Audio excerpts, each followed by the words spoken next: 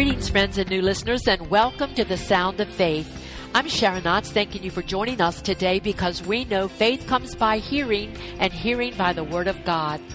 I believe you or someone you know needs to hear today's message, Defeating Self-Doubt. While there is a need for preaching against the pitfall of pride that snares many in the church and ministry, at the other end of the spectrum are those who grapple with a false sense of inferiority and worthlessness. They need this word of the Lord, defeating self-doubt. Ephesians 1:6, which someone said is, I didn't say it, but they said it was one of my favorite scriptures. To the praise of the glory of His grace. Oh, what kind of grace are we talking about? Wherein, in this grace, He has made us accepted in the beloved. No wonder it's one of my favorites. Because of His grace, He's made me accepted in the beloved. Who is the beloved? In the beloved, we're accepted in the beloved. Answer me the one right here in the scripture. Who's the beloved? Who are we accepted in? All right, Jesus. Didn't 3 times God verbally out loud speak out of heaven, "This is my beloved Son, in whom I am well pleased"? Jesus is God's beloved Son. And I'm accepted in the beloved Son of God. How many believe that God loves Jesus? Of course, He said it 3 times. When He said, "This is my beloved Son," it's another way of saying, "This is my Son and I love you," or "I love Him." And you know, I have never ever in my entire Christian walk had the devil come and say to me, "You know, God doesn't love Jesus." I have never heard that. Anybody ever heard a voice say to you that God doesn't love Jesus? No, me neither. How many have ever heard the devil come and say God doesn't love you? Oh, yes, I have. I even had an audible voice one time speak to me and say, "God hates you." I almost fell off where I was sitting. That's how strong it was. So the devil never tells me that God hates Jesus. So if I'm accepted in the beloved, how many see where I'm going?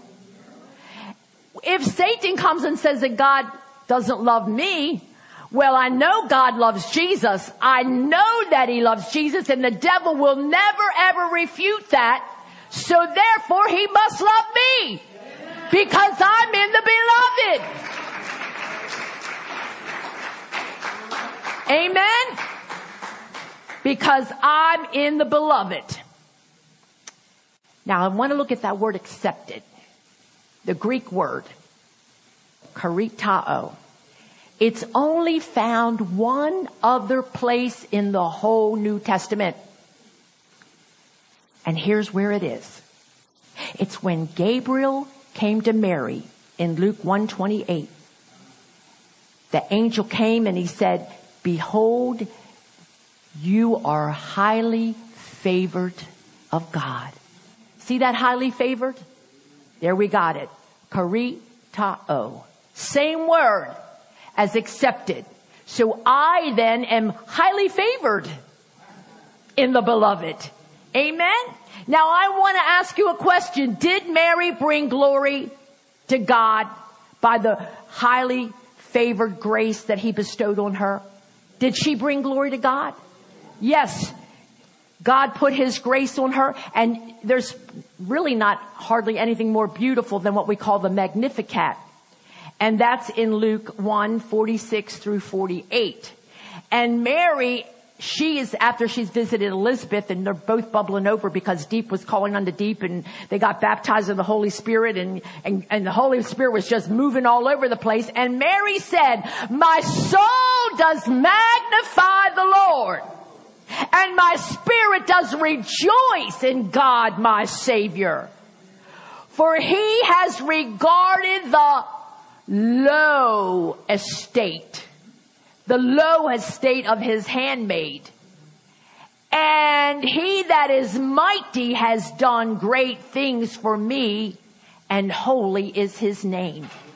So in a way, Mary was saying that I was a nobody. I mean, I came from a really no count, insignificant town. I came from Nazareth. Nazareth was a small town. It was near the Sea of Galilee, but unlike other towns like Cana and Capernaum that were on the water, it was up on a high elevation. It was a small town and mostly all one family, different clans of the same general family. And it wasn't on the trade route. It was a little insignificant town. Don't you remember when Andrew came to Nathanael and were saying, we found the Messiah, Jesus of Nazareth. And what did Nathanael say? Nazareth? Can anything good come out of Nazareth? You're trying to tell me the Messiah's coming out of Nazareth? See, it shows you how insignificant a place it was. And so Mary was saying the low estate of his handmaid.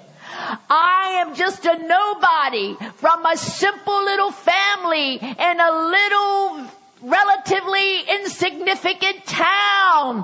But he that is mighty has looked upon my low estate, and he's elevated me and lifted me up. He that is mighty has done great things for me, and holy is his name. I don't know what the Lord has done for you, but I know what he's done for me. Hallelujah. He lifted me up when I was flat on my back. For years, suffering. And he lifted me up. And he's done great things for me. And he's not a respecter of persons. And some of you sitting out there or lying out there, wherever you are, whatever you're doing, I want you to know that he's able to lift you up too. Amen? Mary was highly favored. And we are highly favored. Same word. Accepted. See, acceptance, it doesn't have a lot of emotion to it. Well, that's acceptable. No, I'm more than acceptable. I'm highly favored. I'm highly favored. And when God's grace is magnified in someone's life, then he is glorified. See, when God makes a decision to magnify his grace in us by elevating and lifting us up, it's not about us. Because the glory rebounds to God. He gets the glory. It's his grace. Amen. And when his grace elevates us or does any kind of great work in our lives, he gets the glory. When God's grace is magnified, he is glorified. Amen. In the beloved. There's a scripture in the Old Testament, Deuteronomy 33:12. And it's what God has promised his beloved. And it goes like this. The beloved of the Lord shall dwell in safety by him, and the Lord shall cover him all the day long, and he shall dwell between his shoulders. Think about that for a moment. The beloved of the Lord is going to dwell between God's shoulders. Well, what's between your shoulders? Your bosom. Your heart. Amen. It's just a way of saying your bosom or your heart. Amen. And we know we're not talking about now physically. We got to take the metaphor. We got to take the metaphor into the spirit. Amen. So if you're God's beloved and I'm God's beloved, then God's got us right there in his bosom. What do you do when you want to comfort someone? You bring them to your bosom and you hug them. Amen. And of course we use the heart to mean how we feel about someone.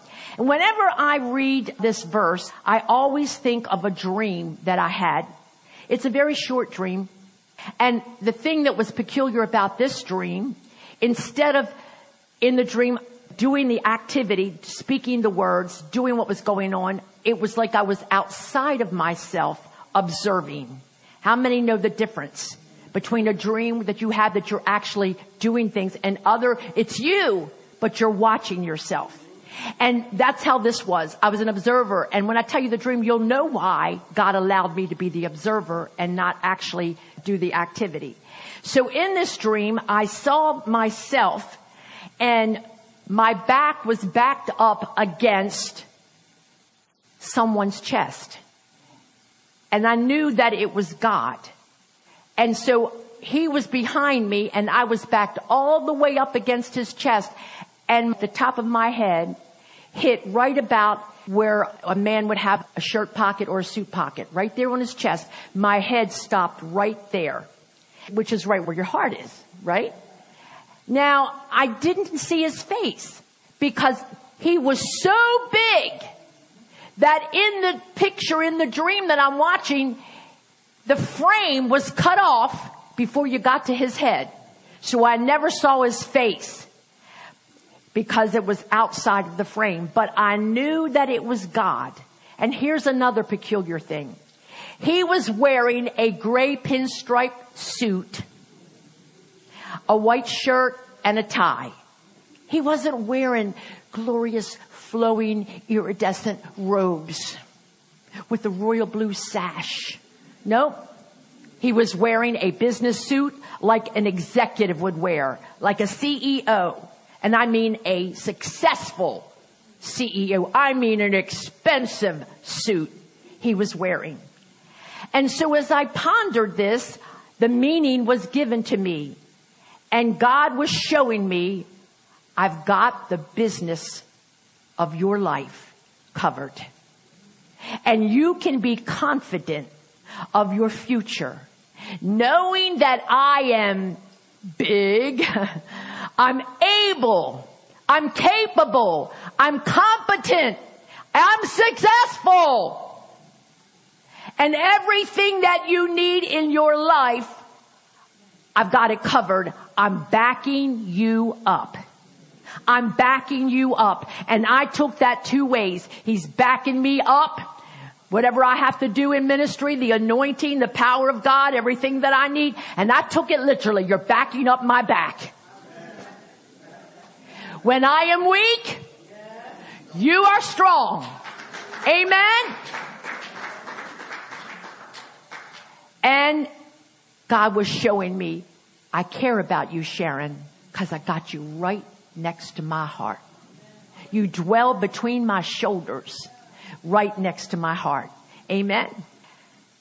There are several verses in the Song of Solomon that talk about your beloved.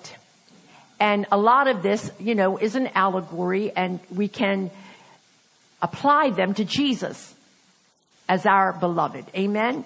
One of the sayings is in the Song of Solomon is chapter 2, verse 16. I love this one.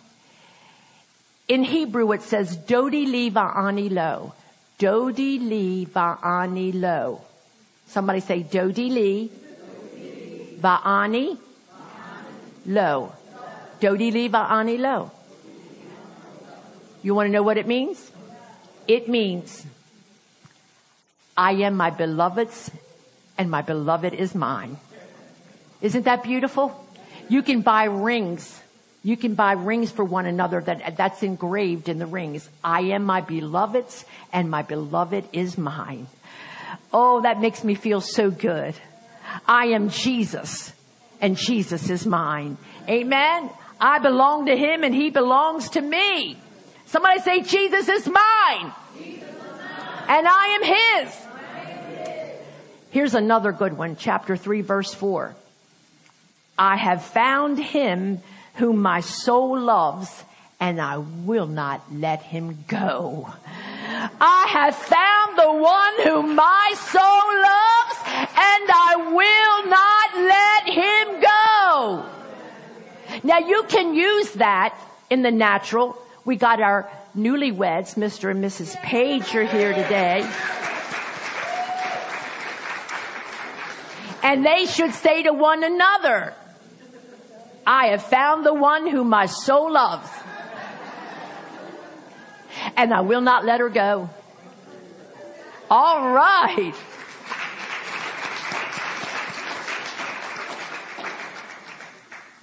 Now here's a good one. Chapter 4, verse 7.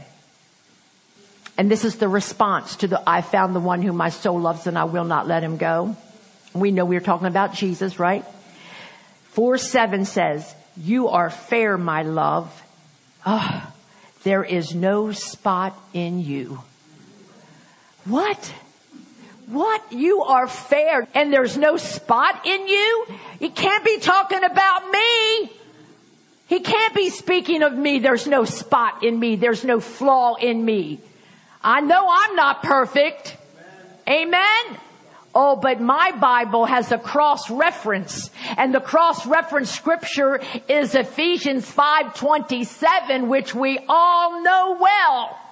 Speaking of Jesus and his church, Christ also loved the church and gave himself for it, that he might sanctify it and cleanse it with the washing of the water of the word, that he might present it to himself a glorious church, not having spot nor wrinkle or any such thing, but that it should be holy and without blemish. You see how they go together, they dovetail together. When we are in Jesus, he loved us so much, he gave himself for the church. I understand he died for the sins of the whole world. But the whole world is not saved and the whole world is not going to be saved. And that's another message. But I want you to know that he wanted that pearl of great price. He wanted the church. Amen. And after he cleanses us of our sins with his blood, he continues to cleanse and sanctify us with the washing of the water of the word. And you know, that kind of refers back to those messages I alluded to in the beginning that we're all accustomed to, where we're told how to crucify the flesh. Amen. You know, you need a good bath sometimes, saints. Amen. I mean, every now and then you just need a good spiritual bath. And you need those kind of messages to clean you and wash you. Isn't that right? Because if you don't, after a while you're going to get smelly. You'll start smelling like the world. Ever been around somebody who hasn't taken a shower in a long time? You start smelling something, don't you? Well, it's the same way in the spirit. If you haven't had a good spiritual bath in a while, you're going to get smelly. You're going to start smelling like the devil. Oh my God, that's another message. I got to get back to the happy stuff. So there is no spot in you when you are continually being washed in the water of the word. And if you do make a mistake and you do sin, then we know if we confess our sins, he's faithful and just to forgive our sins and to cleanse us from all unrighteousness. Amen. So God says there's no spot in you. Now, there is a story. I haven't told it for a very long time. I'm going to tell it again today. And in this story, I don't know when it took place. I'm assuming maybe back during World War II era. I don't know. But there was an American military person. I don't know what branch of the military he was in, but he was stationed in Japan. And he had a 3-week leave. And so he rented a boat and he sailed to an island that was part of a island group, a whole bunch of islands all close together in the South Pacific. And he sailed to an island called Kiniwata. And he stayed at the guest house on the island. And the thing about it, the guest house was managed by an American from Chicago. I'll call him the manager going forward. And I'm going to call this other man, I'm going to call him a sailor because he got a boat, okay? So the manager used to give the islanders American nicknames. And so there was one person on the island that he named Johnny Lingo. Johnny Lingo. And so one day they were all just, shooting the breeze and talking, sitting around talking. And the manager, the American manager, began to tell the American sailor about this guy, Johnny Lingo. And he said Johnny was the brightest, smartest, quickest, strongest man in all the islands. He was kind of like a legend among the people. He was the best trader in the islands. He had many connections and he was very rich. He had actually built a 5-room house for his family on another island, and that was considered there an extreme luxury. He said, if you want to go fishing, Johnny Lingo knows the best places to fish.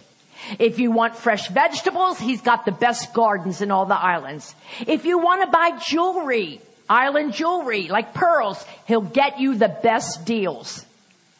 But you know, the sailor noticed that even while the manager was bragging on Johnny Lingo, he still was kind of like snickering a little bit. And everyone else that was sitting around, the other islanders, they were snickering. It was even a little kid sitting there laughing in a mocking way.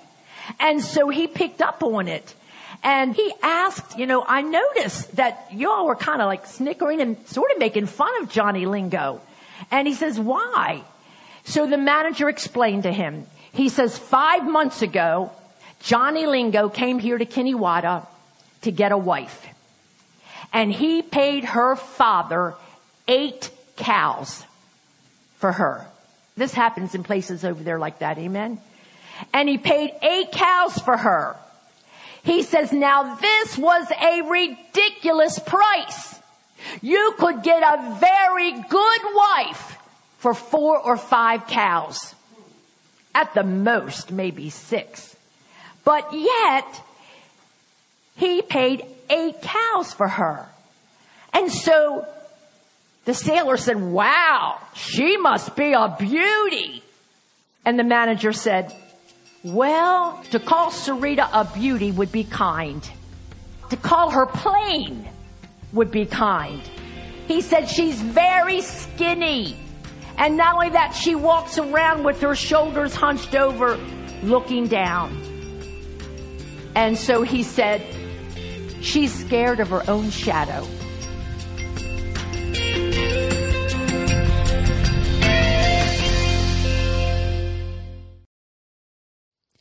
Amen. What a bondage-breaking word of the Lord, defeating self-doubt. I have observed that the primary tactic Satan uses to snare Christians, especially those in ministry, is pride. I mean, after all, it's what caused him to fall.